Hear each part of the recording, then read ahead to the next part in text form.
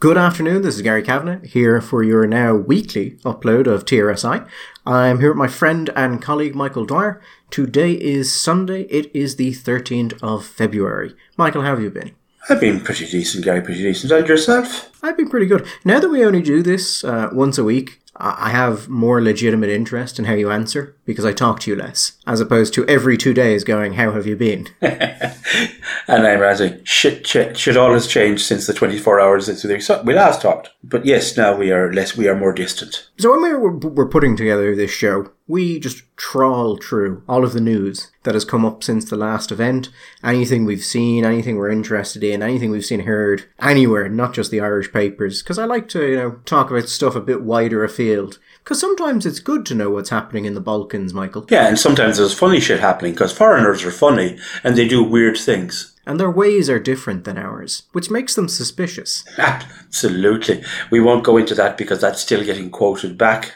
There used to be a whole television channel in England called Channel 4, which is dedicated at night to showing how weird foreigners were. But we don't do that anymore, thank God. So usually it's this sort of desperate trawl through stuff we found and pulling it all together. But sometimes you look to the skies and the clouds part and the beam of light comes down and you hear the voice of God whisper to you, it's free content. Yeah.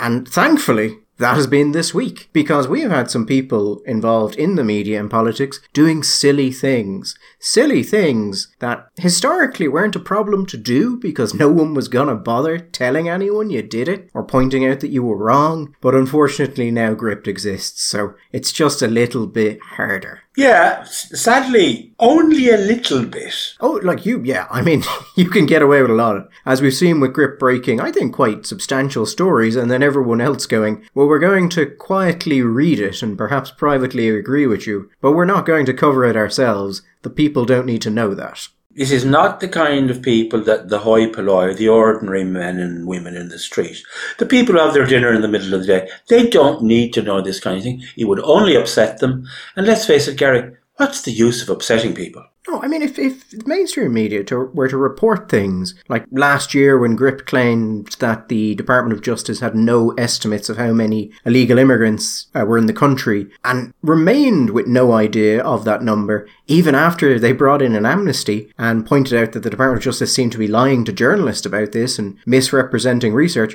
if you tell that sort of thing to the average uneducated member of the public, Michael, they might start to get ideas about respectable people that are simply incorrect and have to be explained to them through the medium of their betters. That's just how it works. That is how it works. It is always how it works in this country. So of the two people we wanted to mention doing silly things, one is Paschal Donohoe, who has suffered from a tragic memory loss that coincided exactly during the period he was being interviewed on a radio station, and the other person who did something less silly, and I'm sure there is a reasonable explanation of it. And, in fact, Michael, I shouldn't have said it was silly at all. Let us not presume how it happened or why it happened. But we have the Black Widow herself, Ellen Coyne.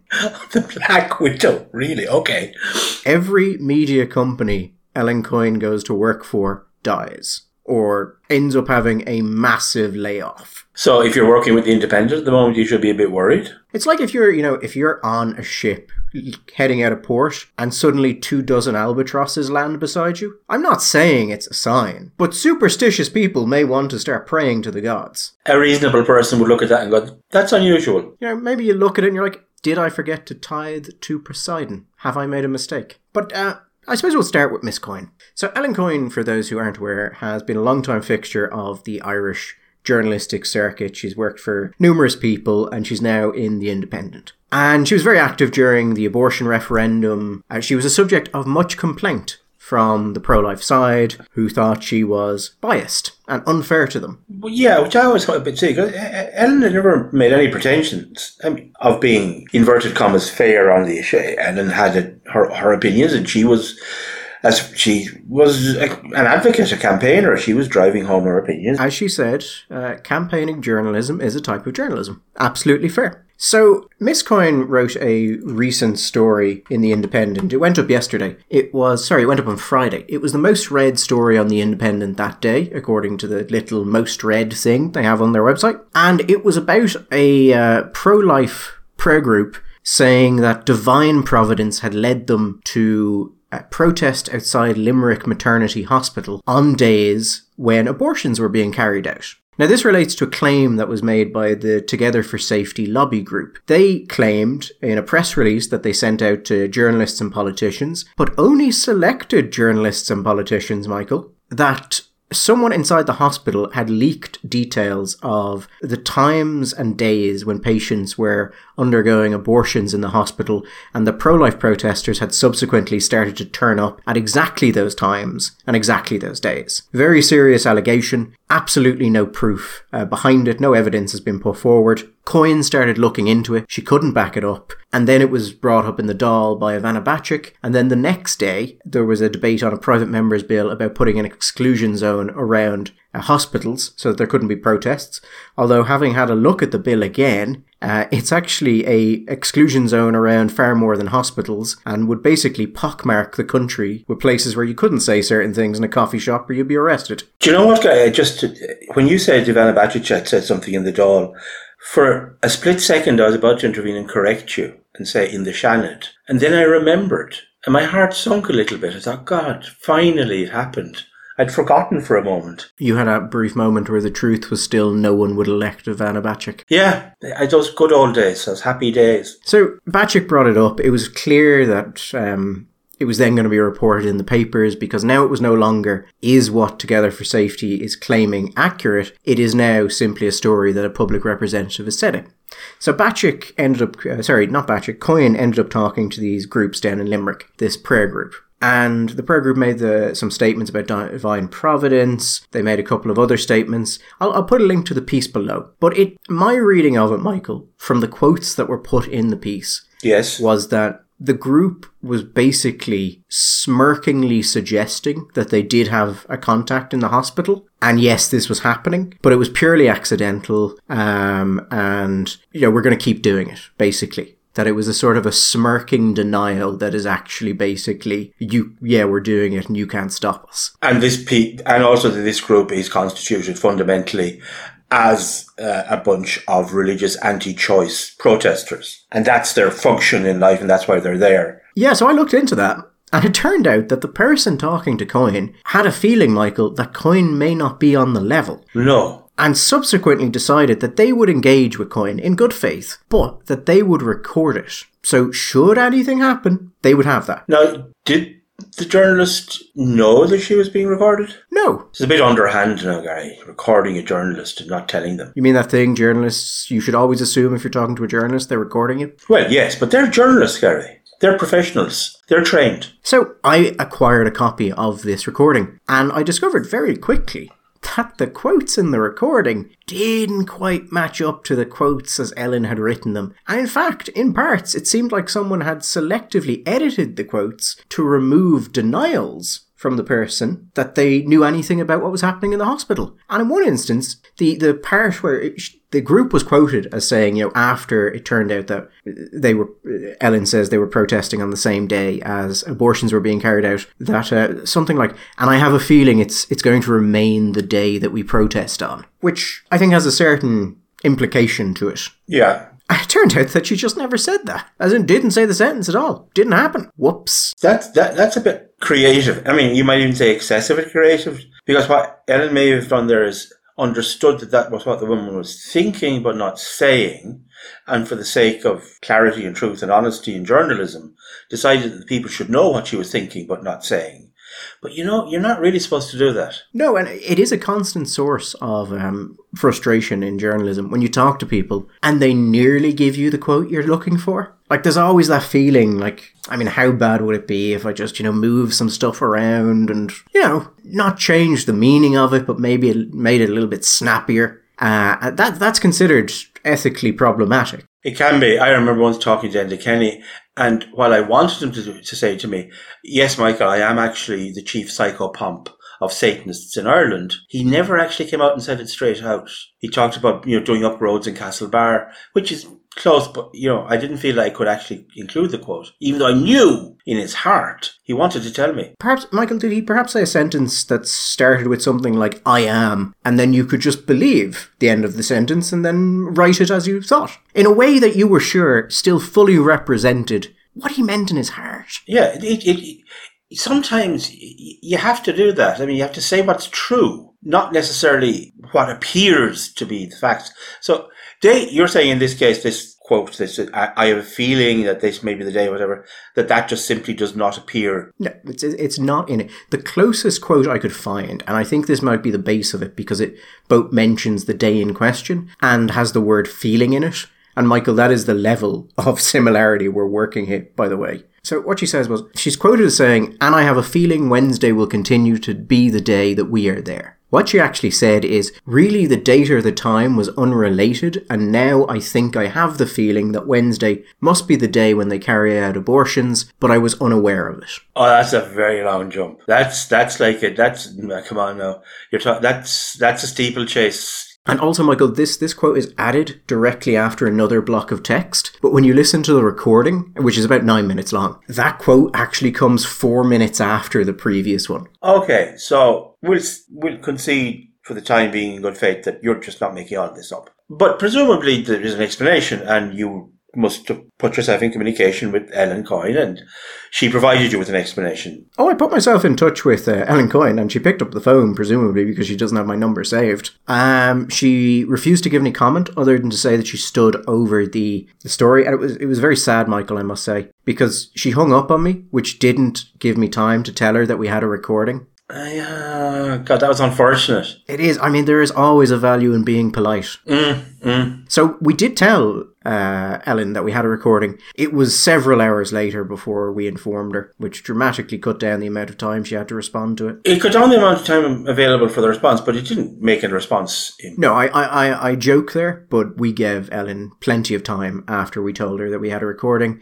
I asked her to explain it. I said, look, if you want to hear the exact quotes and where I think they've changed, give me a call and I'll go through it.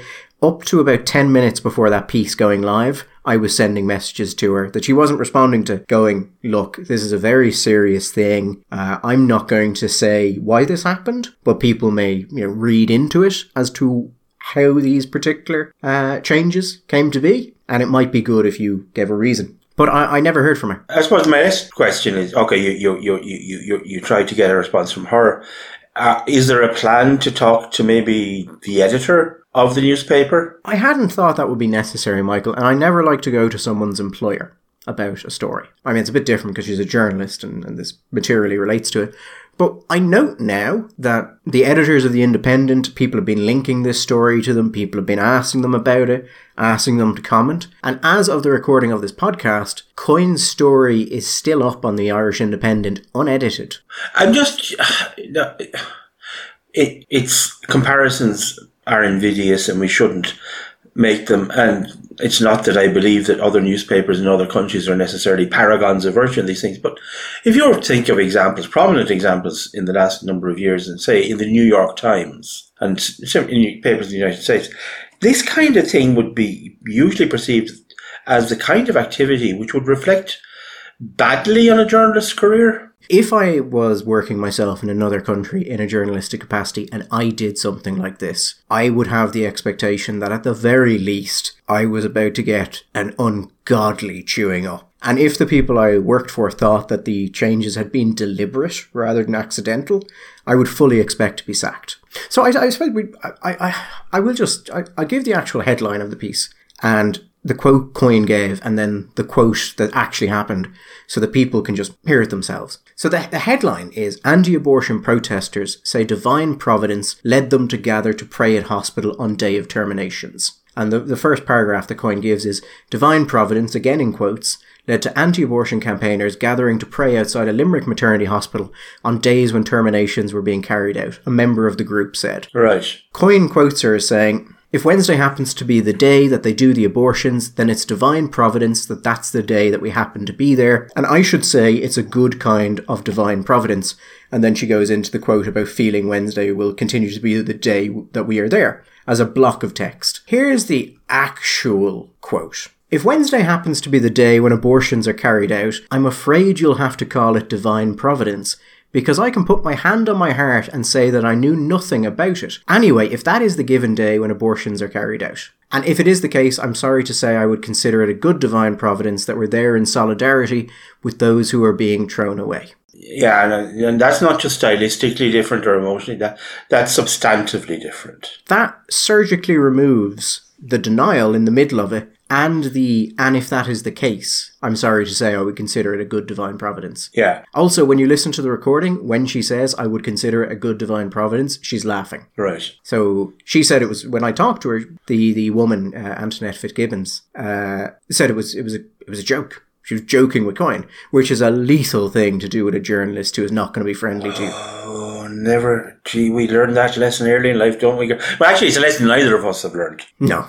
we joke constantly about things we shouldn't. Our problem is our tendency, but our saviour is the fact that there's only 3 people and a dog in Mayo that listen to us, so we get away with it. Actually, we have enough listeners that we probably shouldn't make those jokes. Yeah, you're probably right. But I just want to talk about what happened here. Now, I make no claim as to how this happened. It may have been that Coyne misheard the quote. It could have been anything, Michael. But the immediate thing I noticed when I listened to a recording is that all of the pieces of the quote that are not in Coyne's recounting make Coyne's story weaker if they're included. I'm afraid you'll have to call it divine providence because I can put my hand on my heart and say that I knew nothing about it.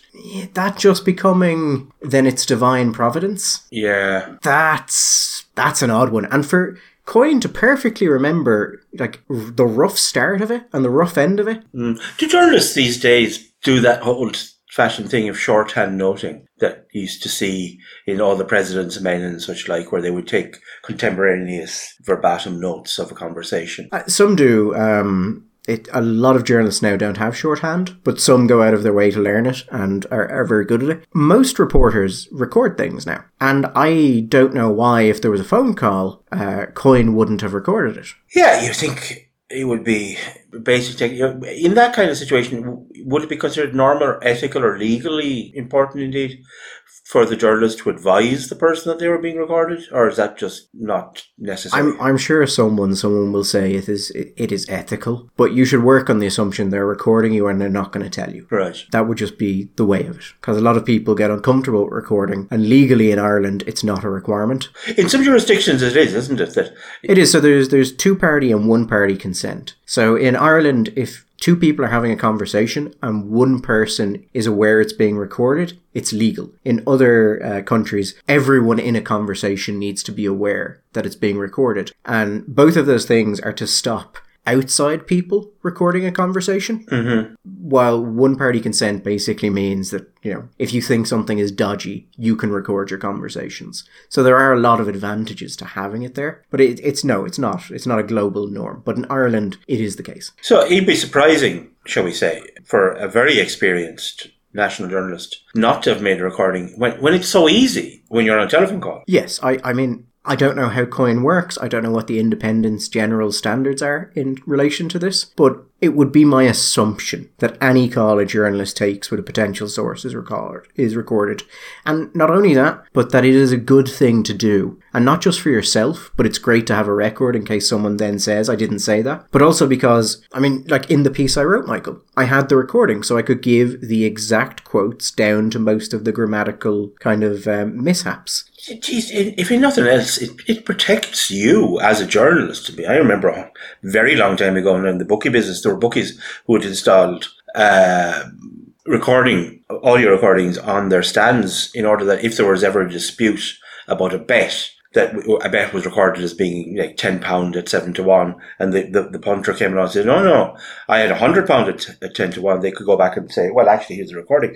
So, having a recording of anything, if you're involved in any kind of business where there may be a dispute about 2 different accounts, having that obvious clear record. It's just a sensible piece of self-protection. Yeah, I would think of it much like kind of body cameras for police. Yeah. That they protect both parties, as long as, they're used appropriately. And there is always an advantage in having the exact words of your source there, so that you can make sure you don't hideously misquote your source, because you misheard something, or, because sometimes imagine how many awful phone calls you've had, Michael, where the reception isn't great, or, a truck drives by, or there's traffic, and then work on the assumption that those calls all contained critical information. And that is the problem that journalists have. So yes, you should absolutely record everything. I don't know if that's what Coyne does. If it is what she does, I think there would be a real question about why she didn't check the records. But there's also stuff that didn't get into the piece, Michael. Like explanations of why those people were there. Yeah, I thought that was,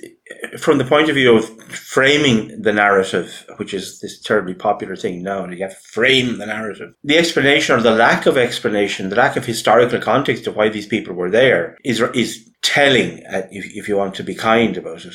Particularly since it's absolutely in the recording of the conversation she had with her. So the group meets on Wednesday because one of the organising members goes to an early mass that day, and going directly to the hospital allows her to avoid traffic. But interestingly enough, Michael, they repeatedly call them the Limerick anti-abortion group. Now, from what it looks like, there's a couple of, not old, but older women who walk around the edge of the hospital praying a rosary. Not inside the hospital grounds, they don't have placards, they don't talk to anyone. And interestingly enough, Michael, when I was talking to them, they said that while abortion is one of the things they pray for since the referendum, they've been doing it for years. But to me, this is a not unimportant fact here. And maybe I'm projecting my own bias, but it seems to cast a completely different colour on the context of what these women are doing. And I'm told that Coyne was aware of this from people who were talking to Coyne, but I don't have it on a record, so maybe, she wasn't, or she didn't hear it, or whatever, but maybe she's not. But from talking to people, what they told me was these women have been doing this for years, long before abortion was held there.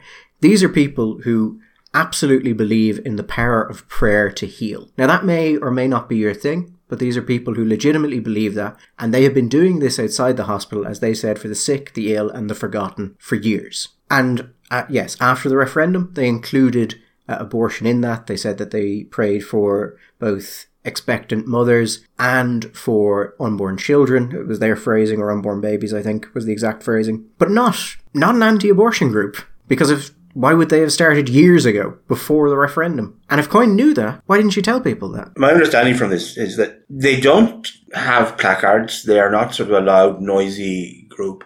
They don't approach people. They're not sidewalk counsellors. They walk and they pray. And this is the kind of activity that the most extensive of the proposed or advocated for legislation from the pro-choice groups would make this illegal. Yes, and it came up during the recent debate. I think it was Ronan Mullins said that a lot of what people are complaining about, and where they're saying they're harassment and intimidation, it's actually small groups of women saying the rosary, not talking to anyone, often not even visible from the hospital. Yeah. And the response was, I think it was Senator Boylan, the Sinn Féin senator, that it doesn't matter what's happening. If anyone thinks it's intimidation or says it's intimidation, then it should be banned, which I think is a insane principle that you couldn't run anything on. Gary, you say that, but that's precisely the principle of all of this kind of legislation and its cousins.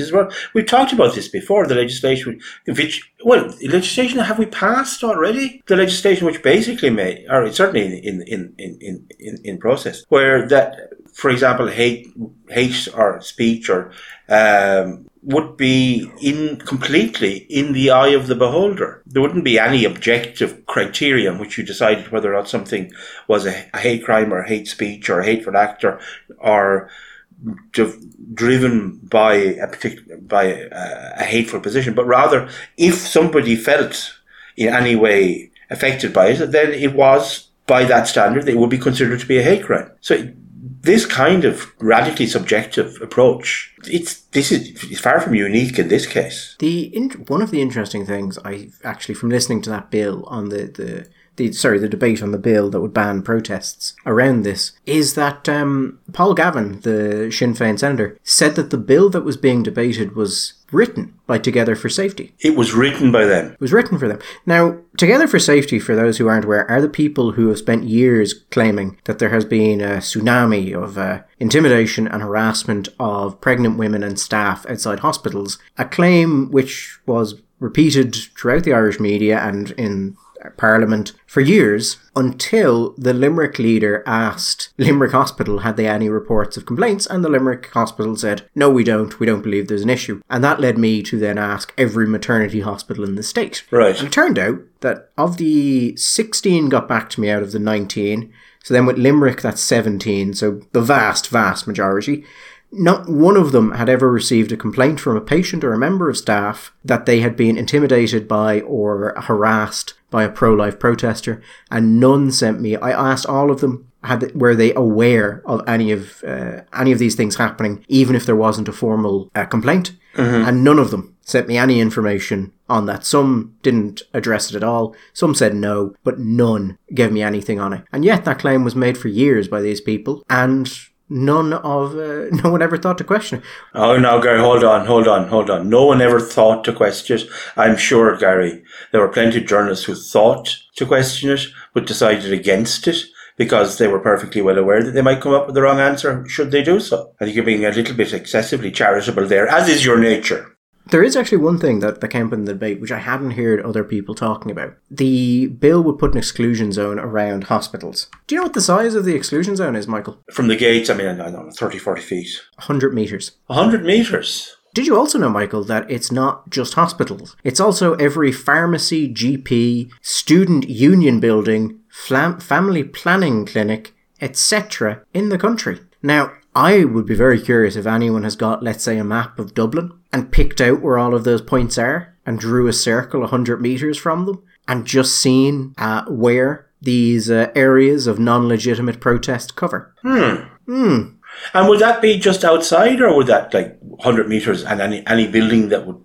if you were, say, I don't know, you're in a coffee shop sitting with 100 metres from a hospital in Dublin, would that be covered? Under the bill as written, yes. Which is a point that Ronan Mullen made up, and they were really unhappy with that. They said it was an absolutely ridiculous matter, and then they just accused him of running out the clock as they spoke over him. Yeah, which is all very well, except if we look to the example of Scotland, there's legislation, which I think, has it become law in Scotland now? Which effectively means that even comments made in private houses can be subject to speech laws. So the notion that when we are told by our friends on the progressive left that our concerns are baseless and groundless and paranoid, do you know what? As life ticks by and our terrible paranoid fears turn out to be absolutely based and grounded, that argument carries less and less weight. Yeah, it's one of those things where they're like, oh, well, clearly there will be police discretion.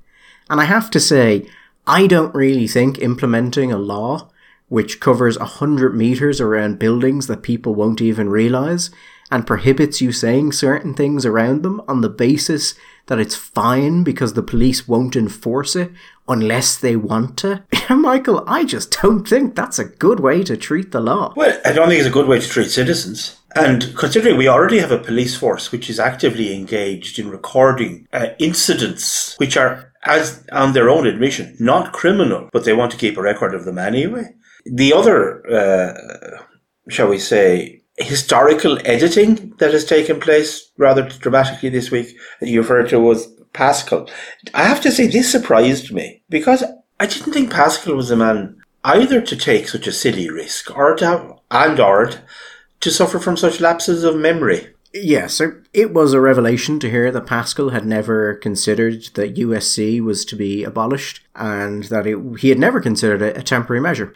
Because if you go back through Pascal's speeches in the Dáil and the Fine Gael manifesto and the press releases that came out at the last general election, the 2016 election, and Pascal's tweets, he seems to have forgotten a brief period of time, Michael, just a brief period, where he in fact thought that getting rid of the USC was the only thing that could be done, that Sinn Féin were a threat to economic recovery because they wouldn't say they'd get rid of the USC, and every worker would be better off if it was gone.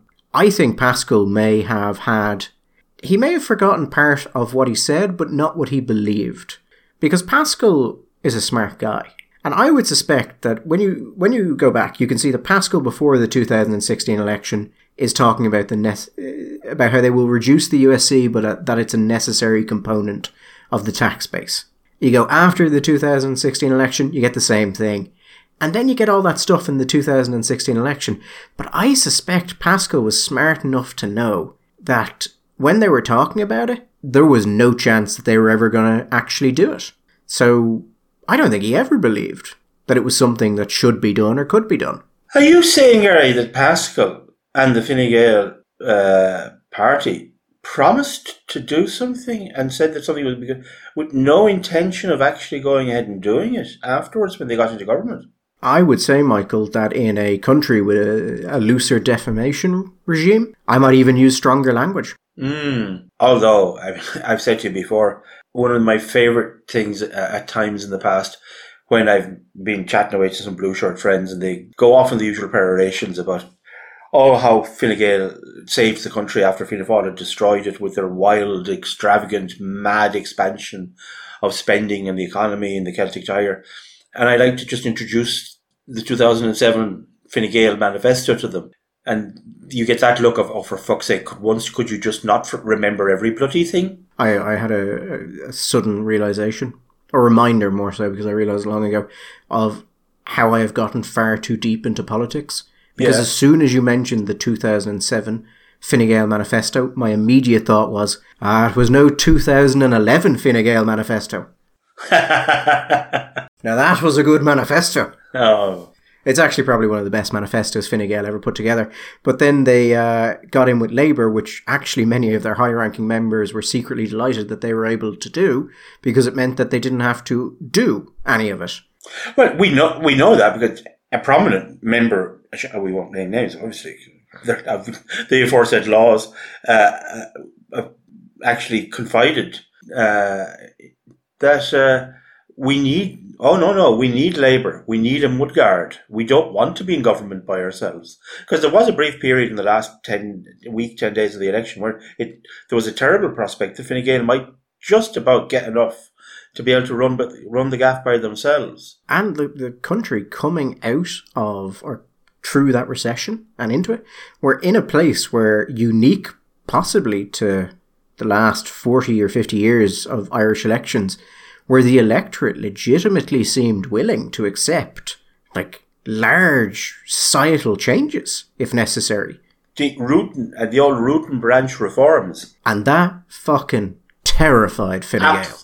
Well, I would say it terrified many, many people in Fine Gael. Some people in Fine Gael were absolutely, almost erotically aroused by the prospect of it. Sort of those, shall we say, on the PD wing of Fine Gael, the Thatcherite wing of Fine Gael, they thought, finally! Oh, it's going to be fantastic. Do you remember there was going to be the bonfire of the vanities with all the NGOs? The Quangas, yeah. Oh, there were tax plans, there was health plans, there was everything. And then they deliberately screwed it up, which I think something they should not be forgiven for, because it is legitimately one of the only opportunities in modern Irish history in which a root and branch system of reform could have been carried out and the country substantially improved. Now, doing so would have probably cost Fine Gael the next election, because, the Irish people wanted it then, but it's the Irish people. We shall never know. But why did he was in an interview, on the radio, and this was thrown, and it was such a categorical denial. That's what I found puzzling. I can give you one example of why he might have done it, Michael. Here are some headlines. Because Pascal coming out and saying that he never said the universal social charge was temporary was a big thing. So there's a lot of headlines, but here are some of them. Pascal Donoghue, I never said universal social charge was temporary. The Irish Times said, the universal social charge cannot be abolished, says Pascal. Multiple variants of that. Then there's a headline that Pascal Donoghue claims he never said that USC was temporary. Do you know what's missing from all of these stories, Michael? What? Any mention that it's not true. Oh. So you ask me, why would someone say this when it's so obviously wrong? To which I would give the answer, if no one is going to tell people what you said is incorrect, like bald-faced, no equivocation, not true, why wouldn't you lie if it's easier for you? At that point, we're relying purely on the personal ethics of those in charge. Even the only story I could find where anyone actually pointed out that Fine Gael had called for the USC to be abolished. It quotes Leo, it quotes Fine Gael, doesn't quote Paschal. Now, I published a story on this on Gript, and I went back through the 2016 manifesto. I went through the programme for government, which Paschal was deeply involved with, the negotiations with. I went through Paschal's tweets. I went through the Fine Gael press releases from 2016. And at every step, I found comments or things from Paschal where he said during this election period, we will get rid of USC. That is a promise. It must be gotten rid of. He called it a hateful emergency measure. Only Gript told people that. So again, if you're going to lie, and no one is going to tell anyone else that you're lying, why the fuck wouldn't you lie? If it's easier for you than saying, yes, I previously said that, but I've changed my mind, in the same way I changed my mind into it just for that election period. It was described, the promise, for people who can't remember the 2016 election, the promise to get rid of the USC was described by Fine Gael themselves as the most important promise they would make to the electorate during the 2016 election. Now, within, I think, about 2 months of being in government, they dropped it. But Fine Gael had been in government for the previous 5 years. Nothing new came up.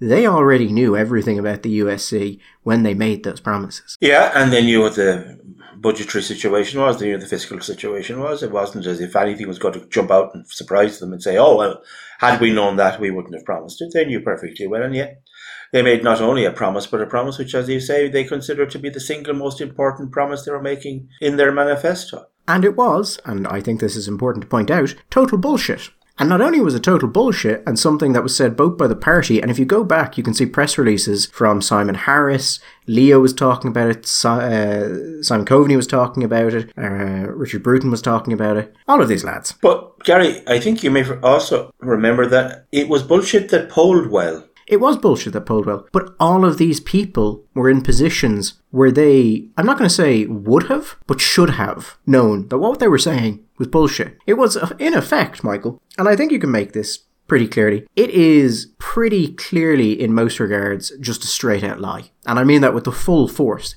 They either knew, or if they didn't know because they are incredibly negligent or didn't want to know. And absolutely nothing happened afterwards, and everyone basically just brushed it off.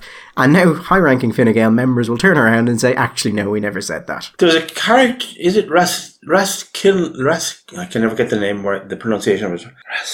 Raskolnikov. Dostoevsky character, who basically has this, he just rewrites history. He has this capacity he lies, and his lies are remold the reality. And in the moment in which he lies, I think the idea is that he actually completely believes the lie. But he's not a hero, and he's certainly not the Minister for Finance. If the reasons you give for why he spoke like this are correct, in the words of Lord Denning, in a very different context, that opens up an appalling vista. Because he was right, ultimately, not to fear the retaliation or the reaction of the media. I mean, it's not ancient history. I mean, it's not even the 2007 election. It's not even, let alone talking about the dim, dark past, Gareth Fitzgerald and Charlie Haughey. It's the 2016, it's the day before yesterday. How the media, the journalists involved, some of them must have known, must have remembered. The fact that, it's quoted, but nobody went back and did a quick Twitter search, went back to the archive and had a look. It was only Gript. Joe.ie were the only other ones who pointed out that I could see the Fine Gael had made this promise. But even they didn't do the basic tradecraft of, he's claimed something, go back through the manifestos, pull the programme for government, pull his tweets, pull the press releases about him from the period, see what he said. And to be honest, Michael, I kind of looked at that election because I figured if there was any time he had made those claims, it was going to be the election. Oh, absolutely. Because I don't know if I'm being fair if it's to Paschal by saying this. I have a notion that on other occasions, Paschal made statements rather throwing cold water on the idea. Absolutely. Both before the election and after the election, nonsense idea, can't do it. During that brief period, and Michael, it's like that joke about goats. You only need to screw one. And then forever afterwards, you are the guy that screwed a goat.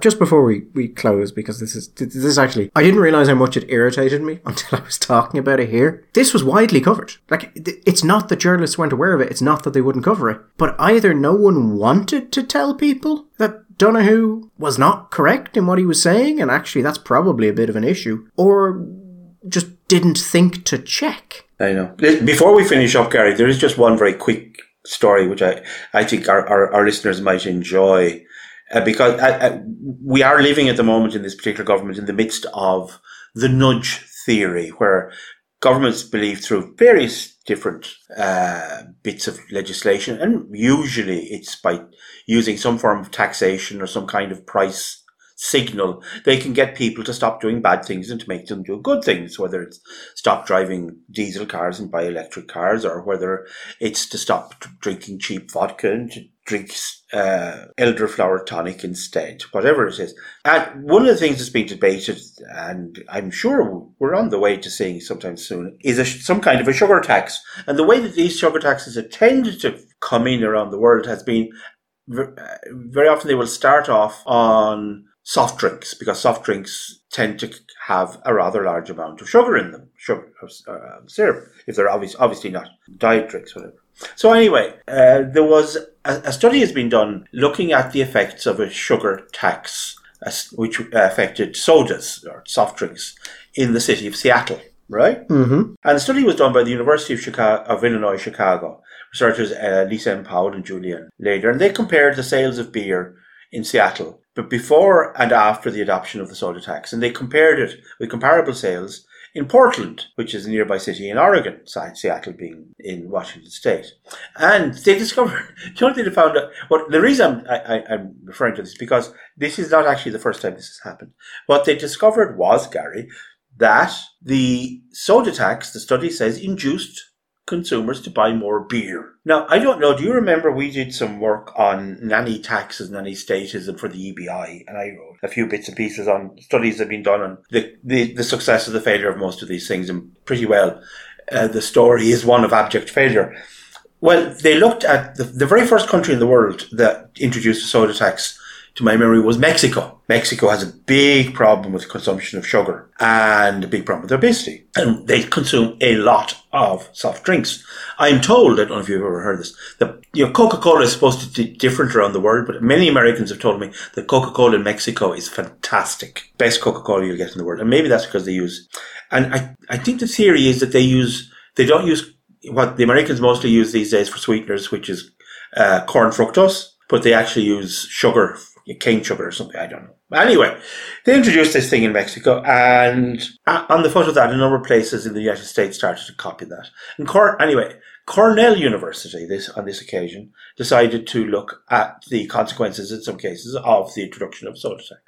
And they discovered, in the studies that where they looked, bizarrely, an increase in the consumption of beer. So, this is a new study, this time, as I say, by the University of Illinois, Chicago.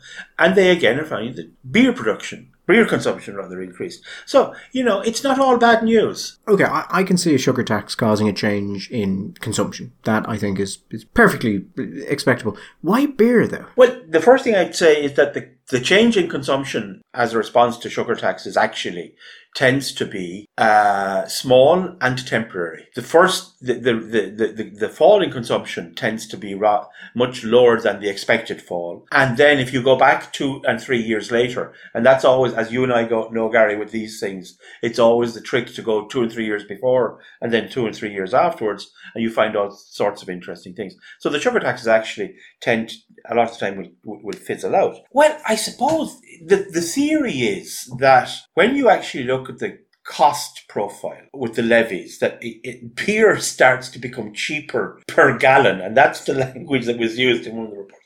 The gallon cost of beer starts to decrease in comparison to brand sodas. So customers move over. I don't know why beer. I don't. Once upon a time, people used to drink beer instead of water. People drank beer because beer was a safe thing to drink, and a lot of water was contaminated either with pollution or feces or cholera or typhoid, and therefore people who could afford would drink beer. You know the phrase "small beer"? That small beer that actually comes from a time when they used to brew these very low alcohol beers in England. And it was that was your breakfast beer, Gary. You know, if you're going to have something to drink with breakfast, you'd have small beer because you want to have something to drink, but you know, you didn't want to be pissed on the way to work, so you'd have small beer because of low alcohol beer. Maybe people look at beer and they think, well, it's not got sugar in it. Well, there is some sugar in beer, but people don't think of it as being sugary. So, we'll have, and it's fun and it's fizzy, and you drink it cold with pizza. So instead of having a nice ice cold pizza, Coke or Fanta or whatever with your pizza, you'll have a nice ice cold beer. And then the thing about beer, Gary, it's a bit like, what's that English comedian, the one that sort of sounds Dickensian, Russell Brand used to say about heroin. It's very Moorish. And if you've always been drinking Coke with your pizza and you start to drink beer, you're like, you know what? Actually, this beer stuff is really quite good. Works really well with the pizza. It cuts my thirst. And I'm getting the kind of buzz that I don't normally get from Fanta. So they're driving people into the arms of beer. And beer, it turns out people like it. When you get people drinking beer, they go, oh, this is good stuff. We can't know. But I suppose, shall we say, the slightly more serious point is that this is a perfect example of what we're always talking about, the problem with this kind of nudge policies from government. They assume that the population is out there as this kind of passive, zombified group of individuals who, if you can do something to them, and they will just react exactly the way that you think they will. But the problem is that people actually are dynamic and entrepreneurial. And if you present them with a problem like this, that you're going to make their soft drinks more expensive, a lot of them will find an alternative solution, but it's not the one that you had predicted. Because being dynamic and chaotic and anarchic, they will very often make choices that never occurred to you when you were sitting inside in the Department of Health or Finance. And they'll go off and they'll start drinking cold bottles of Bud, which is not what you intended them to do in the first place. And I suspect we will find that this will be the case. In fact, I think we're already finding it is indeed the case. When it comes to the minimum unit alcohol pricing, people are finding responses. You have a lot of bureaucrats who go, we'll make alcohol less attractive, or we'll make whatever less attractive. And they are correct that consumption on that might fall. But then people replace it with other things, possibly things that are worse for them. Very possibly. Almost like, Michael, now you're going to follow this for a second. Almost like society, modern society, is a complex organic structure that we don't really fully understand. And we don't really see how things link together for the most part. It's almost like that, Gary. And as you said, consumption may fall. Yes, it may. Do you know something else that may happen? Consumption may not fall. But revenues may fall because all the nice people decide to go and buy their alcohol in different jurisdictions, like France or the United Kingdom, and keep drinking the same amount. But now they've discovered all this cheap drink, as it was the case when the average cost of tobacco started to decline in the country because an increasing number of people started to consume contraband tobacco products. And for the first time in years, a couple of years ago, we saw an uptick in tobacco consumption. If we start to drive people up to the north or over on the ferry to France, and they suddenly discover that they can buy bottles of champagne for £5 and bottles of decent wine for £2 and a bottle of vodka for whatever, they may say, oh, you know what? Let's have a party. Let's have a party a little bit more regularly than we used to, because the price of drink, and we'll leave it here, it's just the notion here that people are going to attack cheap drink is just so stupid, because we've never had cheap drink. Not for a very, very long time. We only have expensive drink in Ireland. And if what was driving people's consumption was expensive drink, well then that would have already happened. But all we're going to do now is drive them into the arms of the cheaper retailers, and we'll see what effects that has. On the just before we go, Michael, what's the initial legal response been to our wine club idea? Well, yeah, curiosity, I would say. Nobody so far has been willing to go on the record and say, yes, I think that this is perfectly legal. I'm trying to get in contact with an old young friend of mine who's just finishing off his doctorate in Oxford, where he has been just offered a position teaching law there. And I know that he has at least one master's in European law. And I'm getting on, and I'm waiting for him to get back to me. I'll put it this way. Nobody so far has laughed in my face and said, don't be silly. Of course you couldn't do that. I mentioned it to a barrister I know. And they said, well, of course, there would have to be safeguards in the law that were put in to stop this sort of thing. And then I just looked at him silently and he sort of trailed off. After a second said, although maybe not, I suppose. We shall see. Anyway, we shall be back, if not before. We shall be back on Sunday. And I suppose we should wish all you out there a good week. Mind yourselves. All the best. Bye-bye.